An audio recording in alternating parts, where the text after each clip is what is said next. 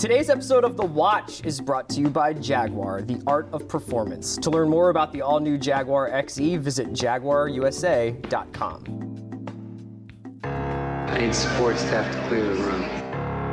Stand up and walk, now. Hello, and welcome to The Watch Re-Up. My name is Chris Ryan. I am an editor for TheRinger.com, and joining me on the other line, he wrote the book on Femme to Sell. It's Andy Greenwald! I'm sitting right across from you. I'm not on the other line Sometimes, anymore. it just feels like that should be what I say. You know what I mean? You were saying that for 4+ years. It's true. We have a lot of podcast hours on the odometer. Well, but Podometer. on the line. Yeah. And now I'm right here. Right in the studio. I'm sorry, Andy.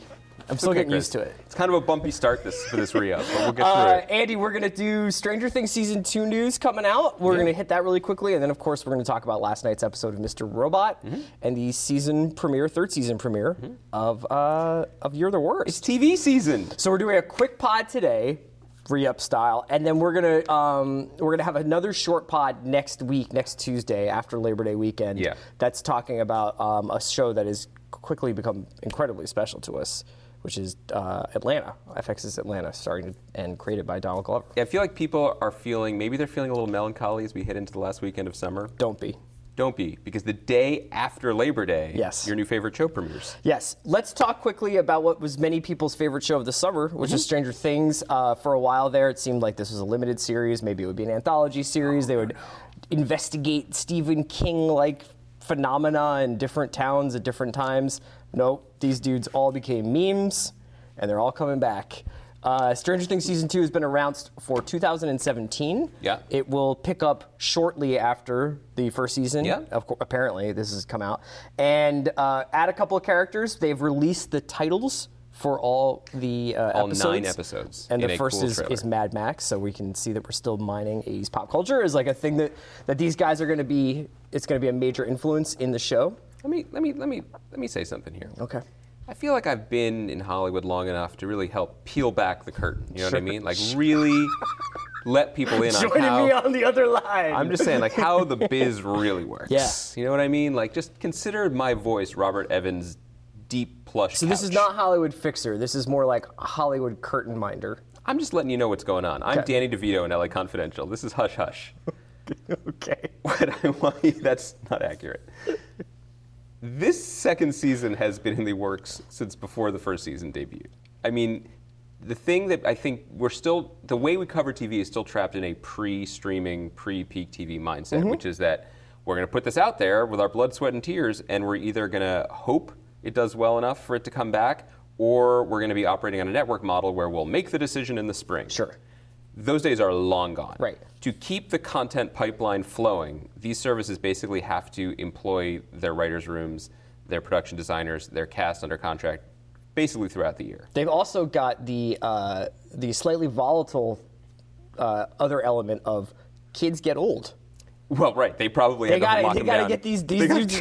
They gotta get these kids back in the mines, Millie man. Bobby Brown is only memeable for 4.5 more years. Well, no, but it's just like kids are gonna hit puberty. Kids are gonna get 6 inches taller. It's People a great are gonna point, be different. because if there's one thing that 80s movies never talked about was kids going through puberty and how awkward that was. So they gotta get in all their stories before Everybody who knows Chunk from Goonie hit a huge growth that. spurt. You nailed it. Yeah. He became lean. He was basically the he was the basis for Jack Sigma. So what I wanted to say was, this is not a surprise. Yes. The Duffer Brothers doing all their interviews for season 1. Obviously, they had to have been surprised by the enormous success of the show, but this was in the works for a long time.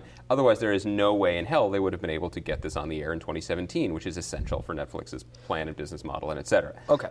But what I wanted to say was, I love the fact that they announced the episode titles. This is usually not done. Like, episode titles are usually throwaways, or they follow a certain pattern. Like, remember, every Friends episode was the one with the one whatever. about, yeah. I love that they take this really seriously, that they display them on Grey's screen. Anatomy does song titles.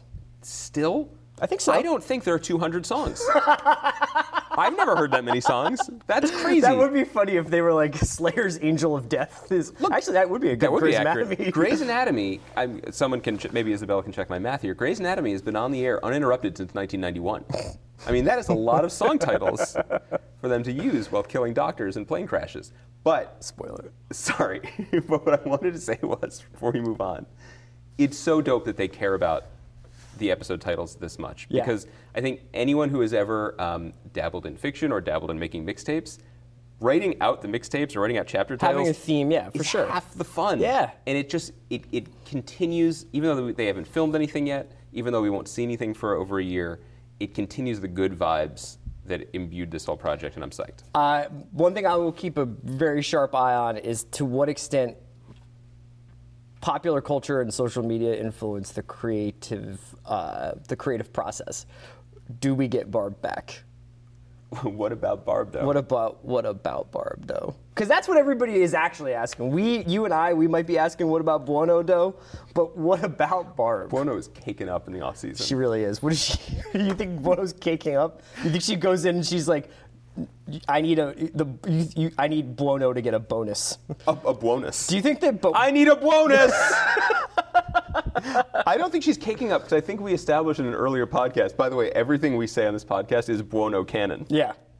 I believe we established that she is married to a water magnate, and not magnet like he tracks water, like Magnate, like a guy that like founded one of these charity water companies. Really? So everything she has is liquid, is what I'm saying. That's very, very funny. Let's move on to Mr. Robot, because we are trying to keep it moving today. Last night's episode was it was a little bit disorienting, because I got the feeling like I was seeing something very important when there starts to be basically a glitch in Elliot, Mr. Robot's relationship. But I'm not quite sure if I could put my finger on if somebody was like, please explain what happened on Mr. Robot last night. I think I would have a little bit of a hard time doing it. That being said, I do feel like my weird Hail Mary theory from a week or two ago, that I still feel like there is another shoe to drop with the Christian Slater character. Yeah. And that Elliot could be a program of some sort, or that Elliot himself is hackable. That's still in play. I still like myself. I loved the glitch. I love that. I mean, Yeah. first of all, I want to say I thought this was the best episode of the season running away. I mean, Okay. I thought the Alf stuff was the most outlandish, most funny, most creative thing of the season thus far. I thought this was the best episode of the season, purely as an episode of TV. I thought it was really entertaining. It was really gripping, and conspiracy paranoia thrillers are dope. Mm-hmm. This entire let's take a step back here. We got our protagonist back, and even if he's glitching out, he is now part of the action again. And once he's back in the fold, I care again. We care again. Right.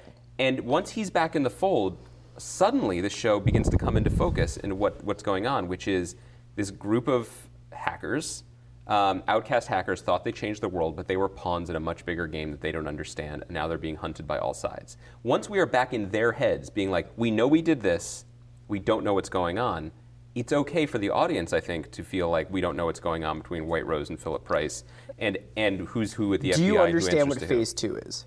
I don't understand what a femtocell is. I got to be honest with you. I've been watching. I Googled that last night, and as I was Googling it, I was like, is this appropriate? Like, not actually because it was like, sounds like it's like a porn genre, where a but woman because turns into a mobile device. But it's because it was I didn't want to get hacked. First of all, you were definitely hacked.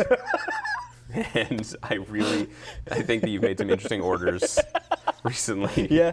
From Femtocell.org. Femtocell.lawnGnomes.biz. I just thought in terms of like reshaping things, putting us back into the narrative that we are comfortable with made a lot of sense. Yeah, but you're skipping my question. What is Phase 2? We don't know. Okay. I mean, Phase 2 is Phase 2 of the great 5/9 hack, like basically what they're going to do to the global financial system. Okay. We now know White Rose Is his idea. Which apparently is his idea. Yeah. We also know that White Rose was essentially really, really cares about the nuclear plant that messed up all their lives, that killed Angela's mother. So that is a specific thing of interest. I think a couple things. Back to the conspiracy thing. The filmmaking is of such a high level this year that it's really entertaining, especially with Portia Doubleday as the lead of these scenes, because she, the way she is putting on this Ice Queen act, but she is so fragile, her face is so fragile in all these scenes. The scene when she went to the FBI led to one of my favorite, I wish everyone bit this scene from pop culture. It led to, when she's walking down the hallway, that was a classic Karen, where you going, Karen? The coats are right down here, Karen. Where you going? The coats, Yeah. Karen. One of the great Goodfellas scenes. Yeah. Shot in beautiful, right near where you used to live, right where Carroll Gardens becomes Red Hook. I Yeah, believe that was yeah. shot by Smith and Ninth. That's just gold. That is always going to be gold. Scenes like that. So I really, really enjoyed the setup. I like the momentum back on the show. I think it's kind of interesting to think about the season as a whole now, what we now know, what we've been through, and wonder, one of the things that I was pushing for when I was trying to preach patience with the season was that it did not seem to be designed this year to be digested week to week. This was a particularly good weekly bite. But now that we've been through all those episodes and we're not playing chess in his head anymore, the payoff of what happened, the basically like I'm filling you in on what happened montage was just incredible filmmaking. It was awesome. That was very cool. Joey Badass was great. So here's one thing about... Was it worth it, was what I was going to ask you. Well, so here's the thing that it's not at all a problem. It's just there's two different ways of having a mystery in a show. There's a mystery that is a mystery to the character, and there's a mystery that's a mystery to the audience. And sometimes those two things can unite, and sometimes they stay separate. But I think that this show does dabble in both. And sometimes that can be a little bit confounding or frustrating, and sometimes it can be absolutely enriching. Like you just feel like you're so locked in. So having us not be able to hear what Darlene says to him when he walks out of prison was a little bit of sleight of hand. The lost in translation moment. Yeah, and all these What a shot, by the way. who Oh, are man. at the doors, like everybody, like there's the motif of someone knocking at the door and not knowing who's there is like keeps coming up. But then there are things that are mysterious, like Elliot not understanding how he can be in the bathroom and also be in the living room at the same time, that are actually mysteries to the characters. And those are kind of the more interesting mysteries to me, I think, at this point in the run. But it's interesting to watch him balance those two things. All of long-form storytelling is a balancing act, and it's a question of the creators having the right amount of patience for the reveals or for the story you want to tell. And often, when you look at a season like this, it's not hard to take a step back and think about the creation of it, and think about the conversations that were going on in the room about when to reveal certain things and what the payoff would be, and also maybe misjudging what the audience would enjoy and not enjoy. Meaning, there had to have been a number of conversations about maybe we've kept this going too long. Maybe we need to reveal where Elliot really is. Maybe we need to free him back into the main plot. And someone saying, no, I think what we have happening with Dom, with Angela, with Darlene is worth it. I think this is just as equal. This is entertaining, and it's going to pay off in the end. I think that the ratios were off. Yeah. I think that probably this should have been revealed earlier to get the momentum going. But I do feel that, and I'm still a true believer. But I think that when we look back on the hopefully long run of the show, this will. The frustration that people had with the first 6 weeks of the second season are kind of a blip. No, I'm fascinated by it. I'm also fascinated by the fact that there is no Battle of the Bastards coming. There is no Walter versus Gus. A lot of times in seasons, you know where you're going to get to in 8 episodes or 10 episodes. Because they set it up so obviously. Well, the first season of Mr. Robot was set up for the hack. We were headed towards one thing. Right, but I don't know where we're going, and that's very exciting. I do have one complaint, though. I would just feel really remiss if I didn't register this, is that apparently no one in prison has ever watched the Houston Rockets play, because you're clogging the middle, okay? There's no cutting off the ball. Yeah. Nobody's ever heard of pace and space and 3 and D. Yeah. Running to the corners, stretching the court, and there's just very little...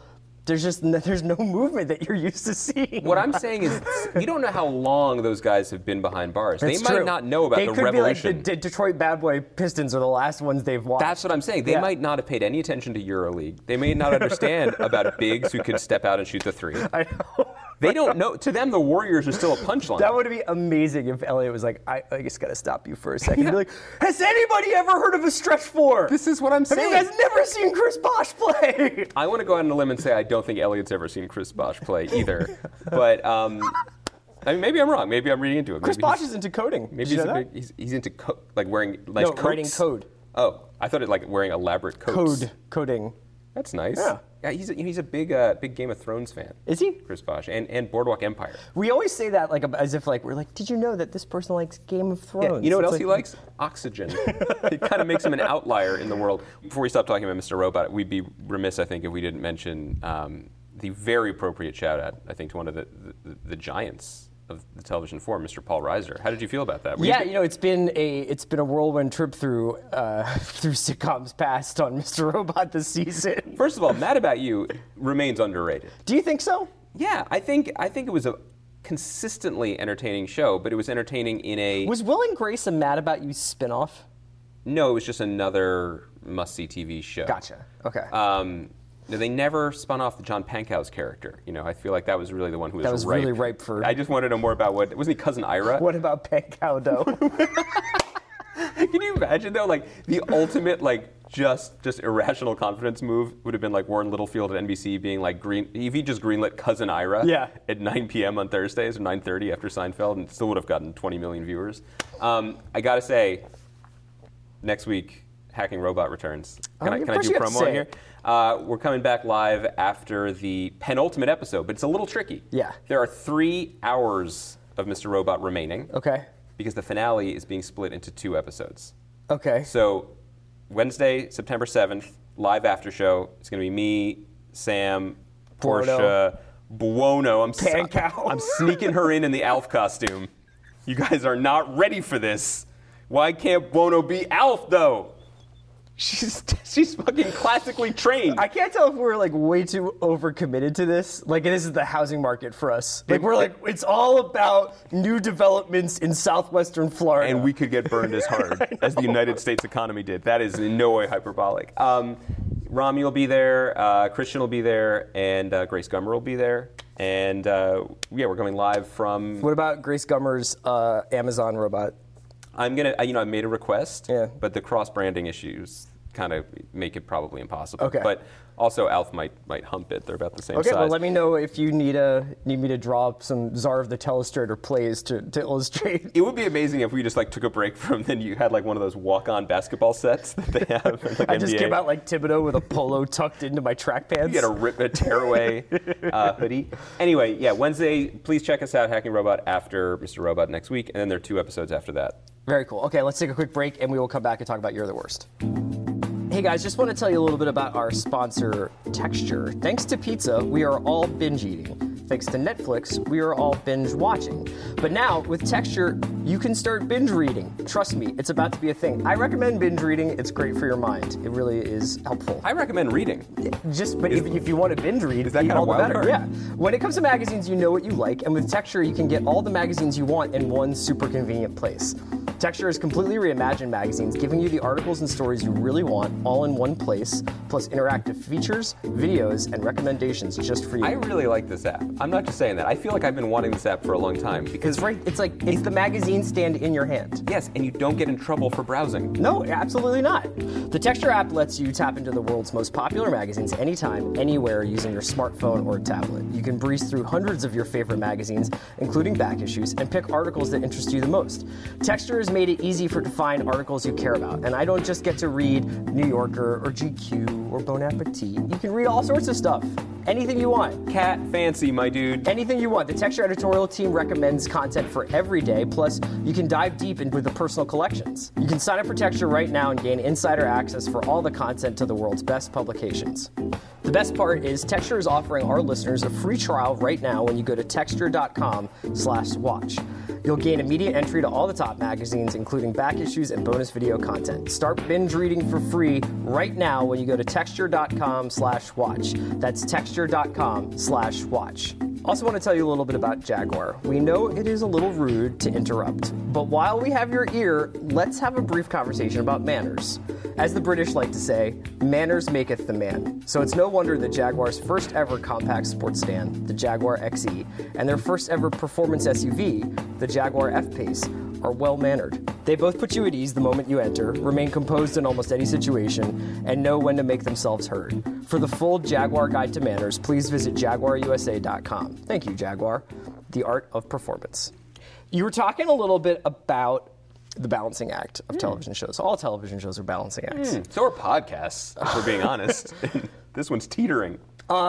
Season 3 of You're the Worst, which premiered last night on Wednesday On FXX. on FXX. That's a real network, by the way. They have a balancing act of their own to handle. Yeah. Now, not only do they have to deal with the very complicated idea of having hideous people be funny and engaging and creating a sense of audience empathy for characters, but they also are now ever so regularly like expanding the breadth of the show, bringing in more and more characters and spend more and more time with those characters. I love the show. I find it very funny. One of the funniest comedies on TV. I kind of wish it wasn't. I kind of sometimes just wish it was just Gretchen and Jimmy, though. I kind of do. I do feel like sometimes I get. It bugs me a little bit when shows go on in their seasons and the only answer to the extended length is, let's just make it more about like these tertiary characters. They're all really good actors. They're all really funny people. But I do sometimes feel like I wish it was just more centrally about the couple. I mean, one of the things, TV shows, we said this earlier in the week, TV shows bend towards becoming TV shows. Yeah. And that is, it's the same thing with Mr. Robot. The rest of the cast has to take on some of the burden, both creatively and to just physically spare the leads from having to carry all that weight. Well, you just burned through too many plot lines, wouldn't you? Right. I think that You're the Worst, I mean, the first season of You're the Worst, one of my favorite comedy seasons in recent memory. I think it is. What's so remarkable about the show is obviously that the coverage often focuses on how bawdy the show is or how dirty and how much they drink or whatever. But Stephen Falk, who created it, and his writers never sell them out as people. There are always some emotional stakes to everything they do. There's always some humanity beneath the dirty words and the morning whiskey. Mm-hmm. I think what he's doing, and I'm going to have a podcast with him at some point. Hopefully we'll do something with that cast here on The Watch or in some form, and we can talk about these things more explicitly. But the thing that I'm really thinking about with this show that I think is most impressive is I get the feeling that Stephen Falk knew that the first season that had everything we're talking about, but also the spark of falling in love with someone, because that's what it was about. And romantic sitcoms, romantic rom-coms are so engaging because we're falling in love with people falling in love, and that's why they usually don't have sequels, because they've already fallen in love, and then what? I think he understood that season was not repeatable. And so there was a choice to be made at that point. Either keep trying to repeat that, break them up, bring them back together, break them up, bring them back together, which is a very kind of dull and expected TV thing. Go in another direction, which is just make it bawdier and dirtier, steer into the headlines, basically. Or the third choice, which I think kind of hasn't been done, which is accept that you're never going to make that season again and go deeper.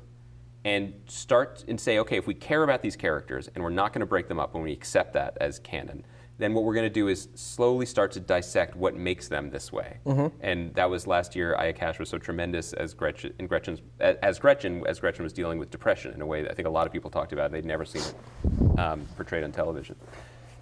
This year we're going deeper, and she's getting into therapy, and other stuff's going on with Jimmy. Won't spoil too far ahead in the season, but I think it's pretty unique. And I admire the fact that it is not trying to repeat the first season, because that was unrepeatable. Yeah, it's really. I mean, the way you say it, when you put it that way, it makes a lot of sense.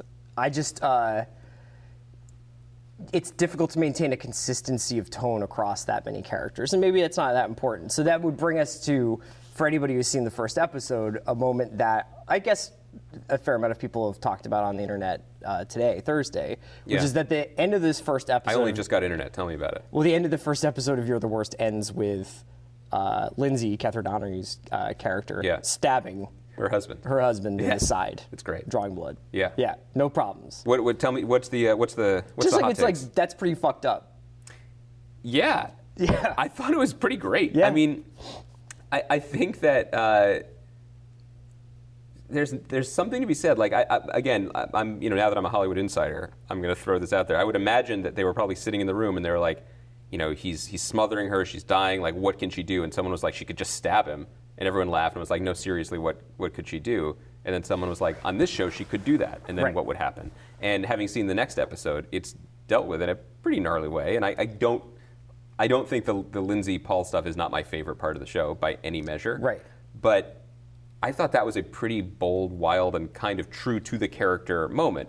I think what you're saying is probably correct, which is the balance of the first season was very delicate in that Gretchen and Jimmy were broad and bawdy, as I said, but they were the normal ones, where Edgar and Lindsay, the supporting characters, as often is the case of sitcoms, the supporting characters are more cartoony. Yeah. Last year, a lot of work was done to bring Edgar a little bit more into the fold. Sure.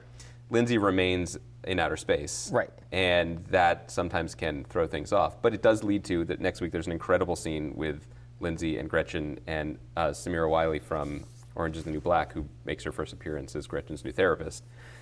So it's good having that third heat in there, but I agree, it's a tough balance. Yeah, because it's like if you start something like Friends and it's like you're going to have it be 6 people, you kind of already have taught yourself how to watch that show. Mm-hmm. And different people can move into the center at different times. With this, I think it's so clearly about this unloved story between the two people. And you're right, like how do you continue to maintain that level of intensity without just having them get together and break up and get together and break up and get together and break up? And also just keep it in the same setting of Tony, Silver Lake. Wouldn't the 9th season of Friends have been better if Phoebe had just stabbed Joey?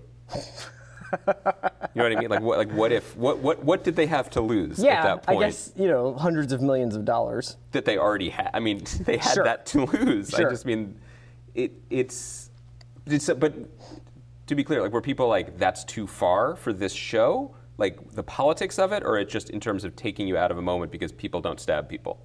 I think it was the latter. I don't think people were like, the problem with You're the Worst, because there was like 100 other things you could point to be like the problem.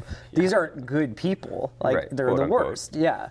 I also actually think that generally there's been a decrease in the, like, let's take characters as literally as possible. Yes. And You're the Worst it thumbs its nose at that all the time because you can't take them literally.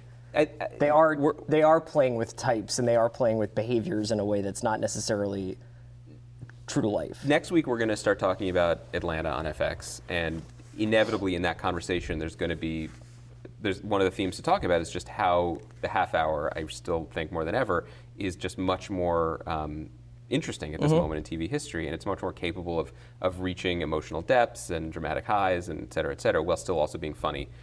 You're the Worst isn't exactly in that tradition. It's not sort of a baggy, it can be anything show like Louie or like Atlanta or Man Seeking Woman or Girls or what it looks like Insecure is going to be. We haven't seen that yet.